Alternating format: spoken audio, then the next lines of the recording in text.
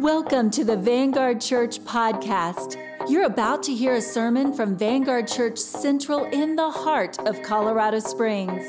With every message, it's our prayer that you hear and learn how to live out your faith in real relationship with Jesus and with others. May your faith be strengthened, your hope increased, and your heart inspired to live for Jesus no matter the cost. Stay tuned. Thanks for listening. Happy Palm Sunday, the day that Jesus rode into town on a donkey. See, the reason why he chose a donkey, yes, to fulfill Scripture. But whenever a nation lost a war, they would put their king on a donkey and sent him into the enemy's city to declare, "You have won." Think about that. And here comes Jesus into town on a donkey to say to the world, "You've won. You've beat me. You've defeated me." And they begin to celebrate him, Hosanna, but they're confused. See, because what they don't understand is that this king came to die so that you and I might live. And so the Savior of the world, the Savior of the universe, the only one that could do for us what he did for us, his name is Jesus, and he gave himself for us, every one of us. And he gives each of us the opportunity to say yes, and he gives each one of us the opportunity to say no. I said to one of my basketball buddies on Thursday, "Hey, why don't you come to church for Easter? Love for you to be my guest." And I quote him. This is what he said. "Well, I know a lot of the people that go there." How do you take that? Here's how I take it. He's afraid to come because people already know who he is. And I want you to hear me say this. With Jesus, you don't have to be afraid. You don't have to pretend. You don't have to cover up. You don't have to be something you're not. You say, "What do I have to be?" You have to be willing to accept what he's done for you. Amen? So what we're going to do today in Ezekiel 36, this is pretty cool. God is going to say to Israel, they're in Babylon, and he's going to say to them through the prophet Ezekiel, "I'm getting ready to send you back to blessing, to hope, to peace, to salvation and redemption. I'm going to send you down the road of redemption."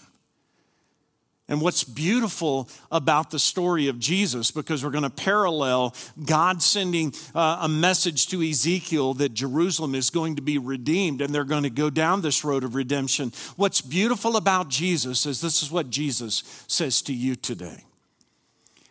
"I'm going to come find you. I'm going to come down the road of redemption, and I'm going to come to you, and I'm going to give myself to you, for you, on behalf of you, so that you have hope forever and ever and ever." I want to invite you today to take your program, your Bible, or your internet device. And I want to welcome those other ones that are not in Cancun. I want to welcome you and I want to invite you to join in sharing the service today and being a virtual evangelist with us. How does Jesus traveling the road of redemption to us, how does it encourage us? How does it bring courage and strength and redemption into our lives? We begin today in Ezekiel 36:1, the restoration for Israel. And God says this, "Son of man," talking to Ezekiel, "prophesy to Israel's mountains. And give them this message, O mountains of Israel, hear the word of the Lord. This is what the sovereign Lord says. Your enemies have taunted you, saying, aha, now the ancient heights belong to us. Therefore, Son of Man, give the mountains of Israel this message from the sovereign Lord. Your enemies have attacked you from all directions, making you the property of many nations and the object of much mocking and slander. Your life may feel like this to you from time to time. Therefore, O mountains of Israel, hear the word of the sovereign Lord. He speaks to the hills and the mountains, ravines and valleys, and to the ruined waste, long deserted cities that have been destroyed and mocked by the surrounding nations. You may feel like this in your own life today. This is what the sovereign Lord says. My jealous anger burns against these nations, Edom especially, because they've shown utter contempt for me by gleefully taking my land for themselves as plunder. Not only do you maybe feel as though your life is going the wrong direction, but as it is going the wrong direction, someone is taking advantage of it, God is saying. Therefore prophesy to the hills and the mountains, the ravines and the valley of Israel. This is what the sovereign Lord says. I am furious. I love that. It's one thing when you've had enough, but it's an entirely different thing when God has had enough of what the world has done to you. Amen? Come on, amen? And God is saying to us, I want you to know that I am furious with how the world has treated you. I'm furious that you have suffered shame before the surrounding nations. Therefore, this is what the sovereign Lord says. I have taken a solemn oath that those nations will soon have their own shame to endure. So wherever in your life you have faced injustice, God encourages us, don't give up. I see it. Don't give out. Don't give in to the shame. Don't join the brokenness. Don't join the sinfulness. Verse 8, but the mountains of Israel will produce heavy crops of fruit for my people. They'll be coming home again soon. They'll be coming home again soon. Israel is going home again, back to its homeland. God was going to make everything right again. Look at Matthew chapter 21. The same is true when Jesus went home and rode into town on this donkey.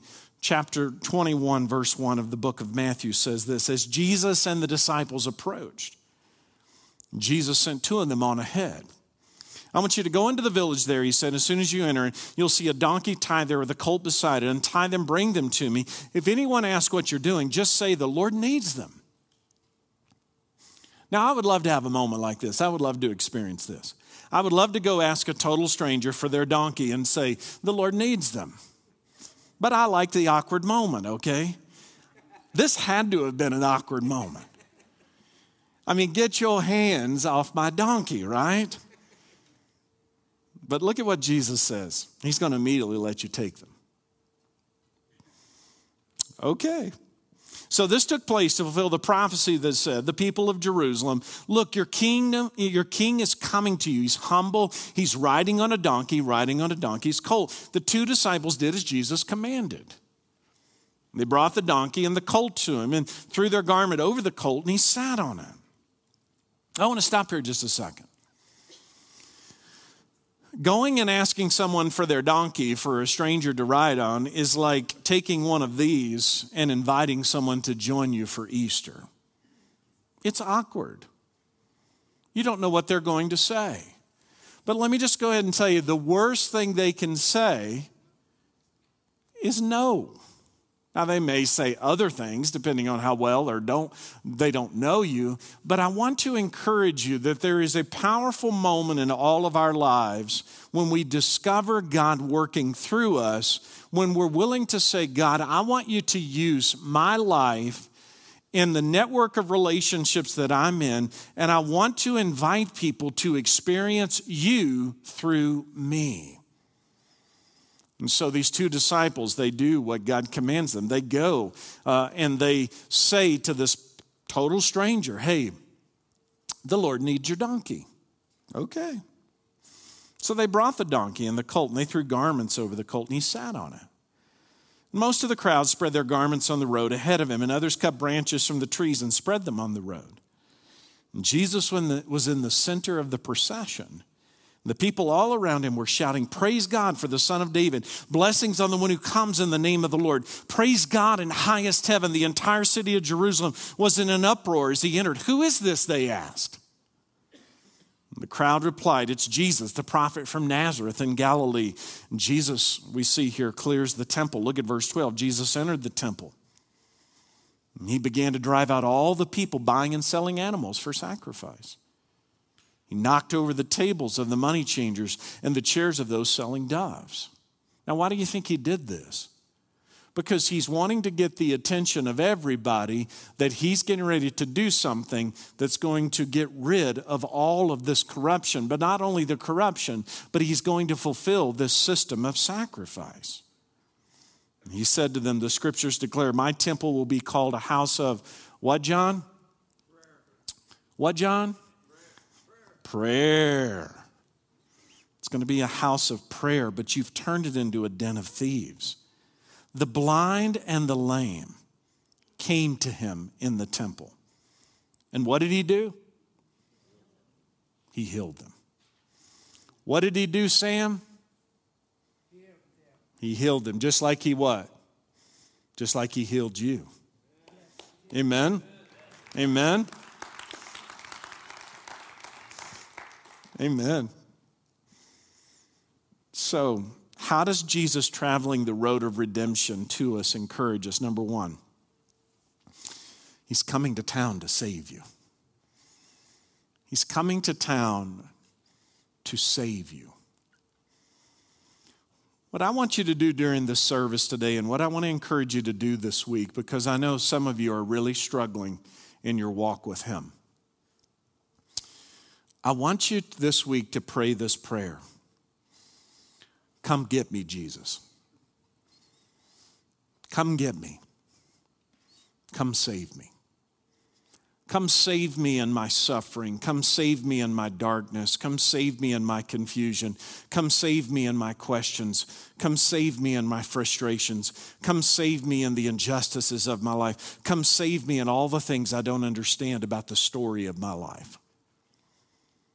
Some of the time, the reason why Jesus is not a part of our story, the hard parts, is because Jesus is a gentleman. And he will not go where he is not welcome. He will stand and he will knock. But he will not go where you don't welcome him to go. And so where in your life this week, as we come into Holy Week, and listen, there is no one who has suffered more unjustly than Jesus. I don't care how much you've suffered. There is no one who has suffered more unjust suffering than Jesus. And so what Holy Week is about is it's about inviting Jesus into the unjust suffering of your life. Inviting him into the suffering of your life and saying, Jesus, you understand. I believe that the most sacred thing about a human being is their suffering. Not giving trite answers, not ignoring it because you don't know what to do with it, but actually entering into it. And Jesus wants you to invite him to enter into, with him, the suffering of his life and your life, and to begin to have a conversation. Begin to understand that, see, Jesus stands triumphantly above suffering, and he stands triumphantly above death. And he has a wisdom about your life that you do not have. You don't understand the pericope, the story of your existence. And so if you will say to God, God, I don't understand, but I invite you into this part of my story. Will you talk to me about it? Will you interact with me about it? He sees the suffering of your life and of this world, and he wants to redeem it. Here's a question for you. Are you looking for Jesus, or have you lost hope? And if you've lost hope, then you've probably started, you ready? If you've lost hope, there's a real possibility that you've stopped looking for Jesus in your life and you've started accusing him of what's happened in your life. The choice is yours. The choice is yours. I can't make that choice for you, but I will tell you this. I have these moments in my life. I have these moments in my life where I'm trying to make sense of my existence and my story, and I'm looking at the suffering of my life, and I have to ask the question, am I going to invite Jesus into this? Because if I don't, I'm eventually going to start accusing him. Why? So God speaks to this in Ezekiel 36:9. Look at what he says through the prophet. See, I love these words. I care about you. I will pay attention to you. Your ground will be plowed, your crops planted. I'm going to greatly increase the population of Israel. The ruined cities will be rebuilt and filled with people. I'm going to increase not only the people, but also your animals. O mountains of Israel, I bring people to live on you once again. How many people, I'm just curious, how many people watched the Ten Commandments last night? Anybody? I mean, it's 5.5 hours long. Come on. We've got to get in it to win it. You'll never again rob them of their children, he says. This is what the sovereign Lord says. The other nations taunt you, saying, Israel is a land that devours its own people and robs them of their children. But you'll never again devour your people or rob them of their children, says the sovereign Lord. I will not let you hear those other nations insult you. You'll no longer be mocked by them. You'll not be a land that causes its nations to fall, says the sovereign Lord. You know, sometimes in the prophetic realm, when I do what God has asked me to do, I have to listen to these demonic, satanic voices that just speak ridicule to me continually. And I feel the absolute shame of that I would be such an idiot to believe something God's told me to do and actually go do it and still see no proof of the outcome. Every one of us have to decide in our lives whether the loud voices of ridicule and accusation that try to shame us for our faith, we have to decide whether or not we think we can silence them or we're waiting on the Lord to silence them. The choice is yours. And the enemy will go, well, look what you did for God. Now look how your life is turning out here. Look at what's happening here. And to quote a good friend of mine this week who texted me and said to me, you know what? Since I've come to Christ, my life is a lot harder.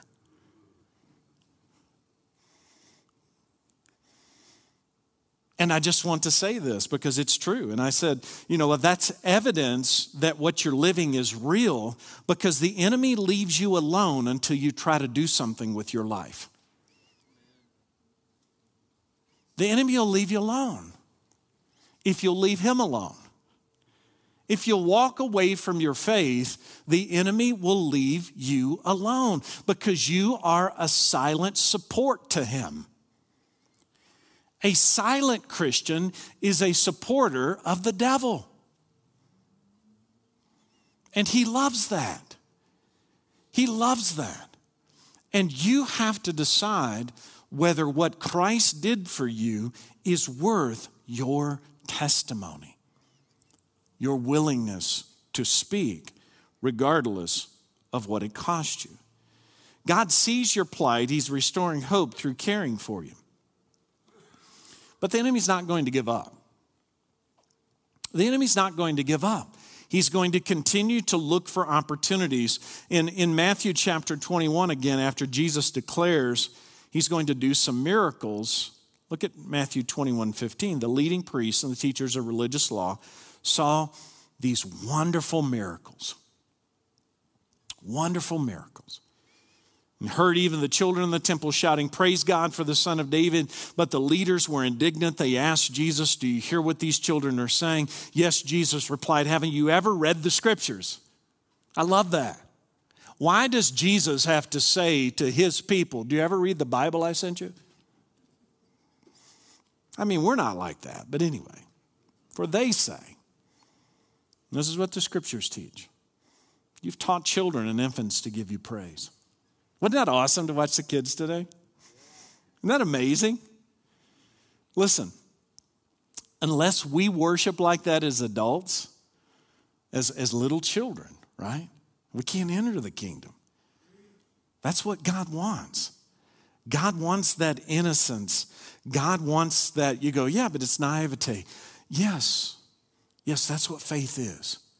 Faith is a willingness to say, God, I trust you. I trust you. I trust you. I trust you. Ezekiel 36:12. I will cause my people to walk on you once again. You'll be their territory. You'll never again rob them of their children. So how does Jesus travel the road to us to encourage us? Number 2, he's going to restore our children to worship him. Amen? And so we say to the Lord today, if maybe you have children that need to be restored, Lord, I join you on that road. And Lord, whatever you tell me to do, I'll do. Whatever you want me to do to partner with you for my child to be redeemed and restored to worshiping you and believing in you, I'll do that. I'll do that. Matter of fact, I live for that. I exist for that. How about you? How about you?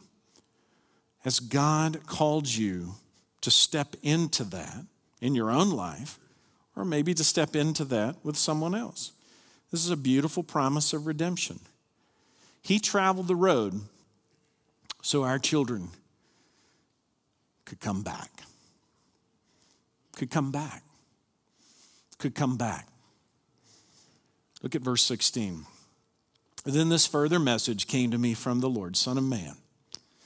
When the people of Israel were living in their own land, they defiled it by the evil way they lived.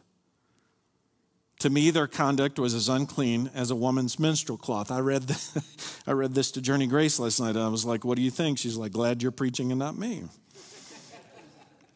They polluted the land with murder and the worship of idols, so I poured out my fury on them. I scattered them to many lands to punish them for the evil way they had lived. But when they were scattered among the nations, they brought shame on my holy name. For the nations said, these are the people of the Lord, but he couldn't keep them safe in his own land. Then I was concerned for my holy name, on which my people brought shame among the nations. Therefore, give the people of Israel this message from the sovereign Lord. I am bringing you back, but not because you deserve it. Amen? I'm doing it to protect my holy name, on which you brought shame while you were scattered among the nations. Now I'm going to show how holy my great name is, the name on which you brought shame among the nations, when I reveal my holiness through you before their very eyes. Then the nations will know that I'm the Lord. For I will gather you up from all the nations, and I'm going to bring you home again to your land. Jesus didn't die to protect our holiness. He died to restore it. Amen? Amen? Jesus didn't die to protect our reputation of holiness. No. Jesus died to restore holiness to you. And if you accept Jesus as your Savior, the Bible says that holiness, righteousness is imparted to you through the finished work of Christ on the cross. Thank you, Lord. Thank you, Jesus. Now listen to Jesus' words on the cross. Luke 23:34. Jesus said, Father, forgive them, for they don't know what they're doing. The soldiers grumbled for his clothes by throwing dice. The crowd watched and the leader scoffed. He saved others. They said, let him save himself if he's really God's Messiah, the chosen one. The soldiers mocked him too by offering him a drink of sour wine. They called out to him, if you're the king of the Jews, save yourself. A sign was fastened above him with these words, this is the King of the Jews. So how did he traveling this road bring encouragement to us? Number 3, he loved us so much that he restored his holy name in us. He loves us so much that he restores. You go, yeah, but I don't feel holy. That's okay. Holiness is not a feeling. You say, what is it? It's a decision to trust Jesus. And whenever you feel unholy, maybe you need to confess something to God, that's fine. But once you've confessed it to God, it is important that you declare, God, through my acceptance of your personal, perfect sacrifice, I have been made holy in your sight through your finished work. Through your finished work. I love this parallel imagery in verse 25 of this Old Testament sacrificial system of Christ's sacrifice for us. Look at what it says. Then I will sprinkle water on you. You'll be clean. Your filth will be washed away and you'll no longer worship idols. I'm going to give you a new heart. I'm going to put a new spirit in you. I'm going to take out your stony, stubborn heart. I'm going to give you a tender and responsive heart. I'm going to put my spirit in you so that you will follow my decrees and be careful to obey my regulations. Sometimes my heart gets so hard. Sometimes my heart gets so hard toward the things of God while I carry out the duty of being in charge of the things of God. This is what Jesus did for us on the cross. He gave us a new heart. He sent his Holy Spirit to live inside of us. Look at this verse, Hebrews 10:24. You've come to Jesus, the one who mediates the new covenant between God and people, to the sprinkled blood which speaks of forgiveness. Acts 1:8, but you'll receive power when the Holy Spirit comes upon you. You'll be my witnesses, telling people about me everywhere in Jerusalem, throughout Judea, Samaria, and to the ends of the earth. So how does Jesus traveling this road of redemption encourage us? Number 4, he gives us a new heart and puts his spirit in us. He gives us a new heart. That is a new soul. He purifies us and puts his spirit in us. Look at verse 37. This is what the sovereign Lord says. I'm ready to hear Israel's prayers and decrease their numbers like a flock. Did you catch that? God is ready to hear your prayers. Are you telling him to him? Are you telling him to him? You go, well, I've told him to him and he didn't listen. No, he listened. Well, he didn't do what I wanted. Okay. Do you think he has a bad reason for not doing what you wanted or a good reason? Here we go. Is he a good father or is he not? Well, I don't know. I'm not sure yet. Well, you got to decide. You got to decide. You say, what have you decided? I've decided. I've decided he's a good father. I trust him. You say, does that scare you? To death. Do you know what God wants from you that is the hardest thing for you to give up? You go, yeah, my money. No, your control. But let me put it in a more accurate analysis. Your perception of control. The rudest awakening of our lives is the perpetual reminder that we are not in control. But it is the greatest freedom if we choose to accept it.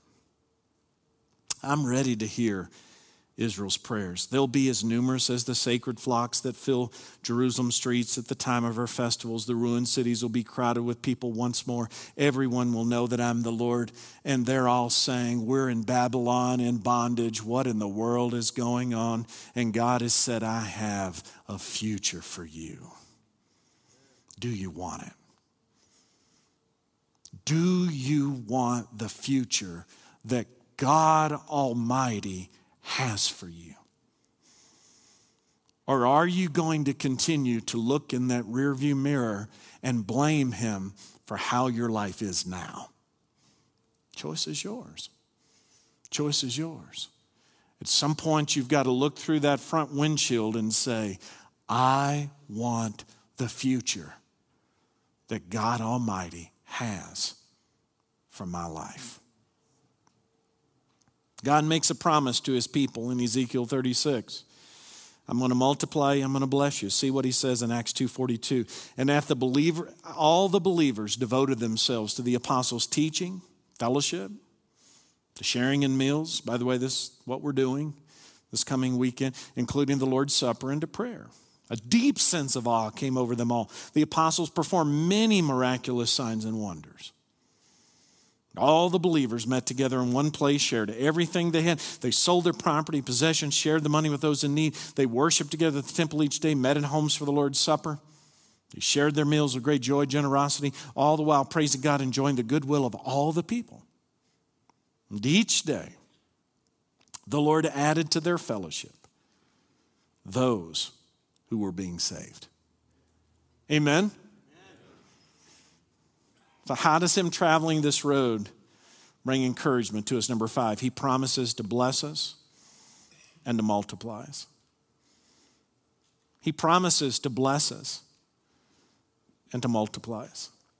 I don't know if you know this or not, but right here at Vanguard Central, in 2022, we had 24 people make a public profession of their faith in Jesus Christ and follow him in believer's baptism. Isn't that awesome? Isn't that amazing? You go, well, why isn't it more? Well, let me tell you something. There is a massive percentage of churches that did not see one. And the hardness that people have toward the gospel is greater than it's ever been. Brokenness is greater than it's ever been. See, what suffering does to people who don't receive Christ is the same thing that it does to you if you don't accept God's sovereign hand over your life. The longer that you hold what's happened in your life against God, the harder your heart is going to become. The same is true of an unbeliever. The longer that an unbeliever refuses to come to God and accept that the unjust suffering of their life is part of the story of their life, just as it was Jesus' life, their heart is going to continue to get harder and harder and harder and harder. Listen, we have opportunity this coming week to invite people who don't know Jesus. To invite them. You go, what if they say no? Okay, they said no. If I had a nickel for every time somebody told me no, I'd be a rich man, okay? But here's an opportunity, and all of us come to this moment. God's going to meet us this next week. He's going to meet us each day of this next week. And we're going to enter in together Good Friday, Saturday. We're going to have fun. And by the way, if you want to pie me, be here on Saturday, here's your chance, all right?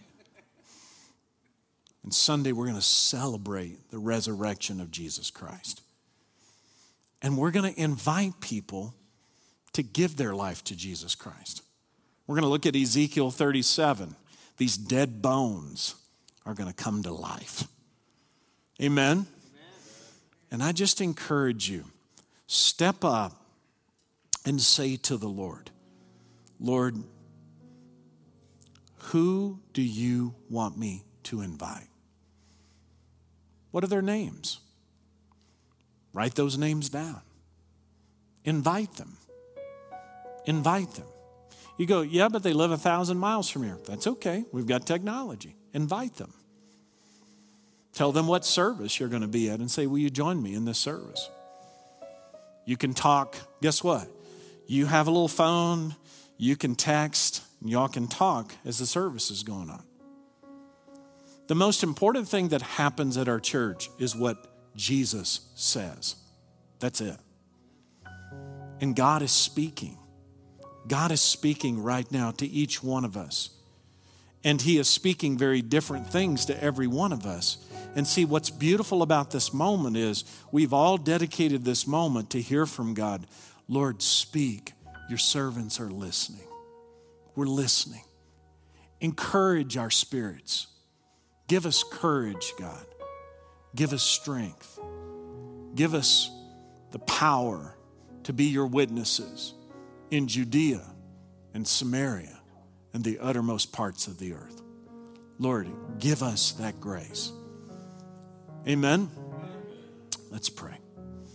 Heavenly Father, there's nothing more powerful than a personal invite. It is one human being saying to another human being, like the woman at the well, come meet a man. He told me everything I ever done. Could this be the Messiah? Could this be the Messiah? Could this be the Messiah? And Lord, what's so difficult about our lives, we who have given our lives to Christ, is none of us have perfect lives. None of us are without sorrow. None of us are without suffering.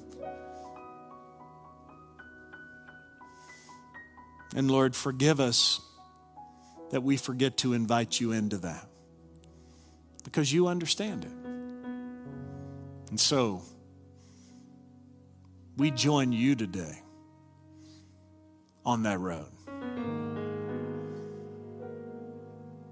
Lead us through. Lead us through Holy Week. Lead us through the greatest week of suffering any human being has ever endured on this earth. And then introduce us to the resurrection power that triumphs over all our suffering. One day, we will rise up out of these graves, and we will be transformed in a moment, in a twinkling of an eye, and we'll be just like you forever. And we will be rejoined with all those, that great cloud of witnesses that has gone before us. But until then, Lord, give us the breath to believe. In Jesus' name we pray. And all God's children said, amen. Come on, and all God's children said, amen. Don't talk yourself out of the miraculous and wondrous things that God wants to do through you. And if you commit yourself to what God wants to do through you, you'll be amazed at what He does around you. God bless you. We love you. Tasha. Thanks for listening to the Vanguard Central podcast. We encourage you to go out and live your faith in real relationship with Jesus and with others. God bless you, friend. See you next time.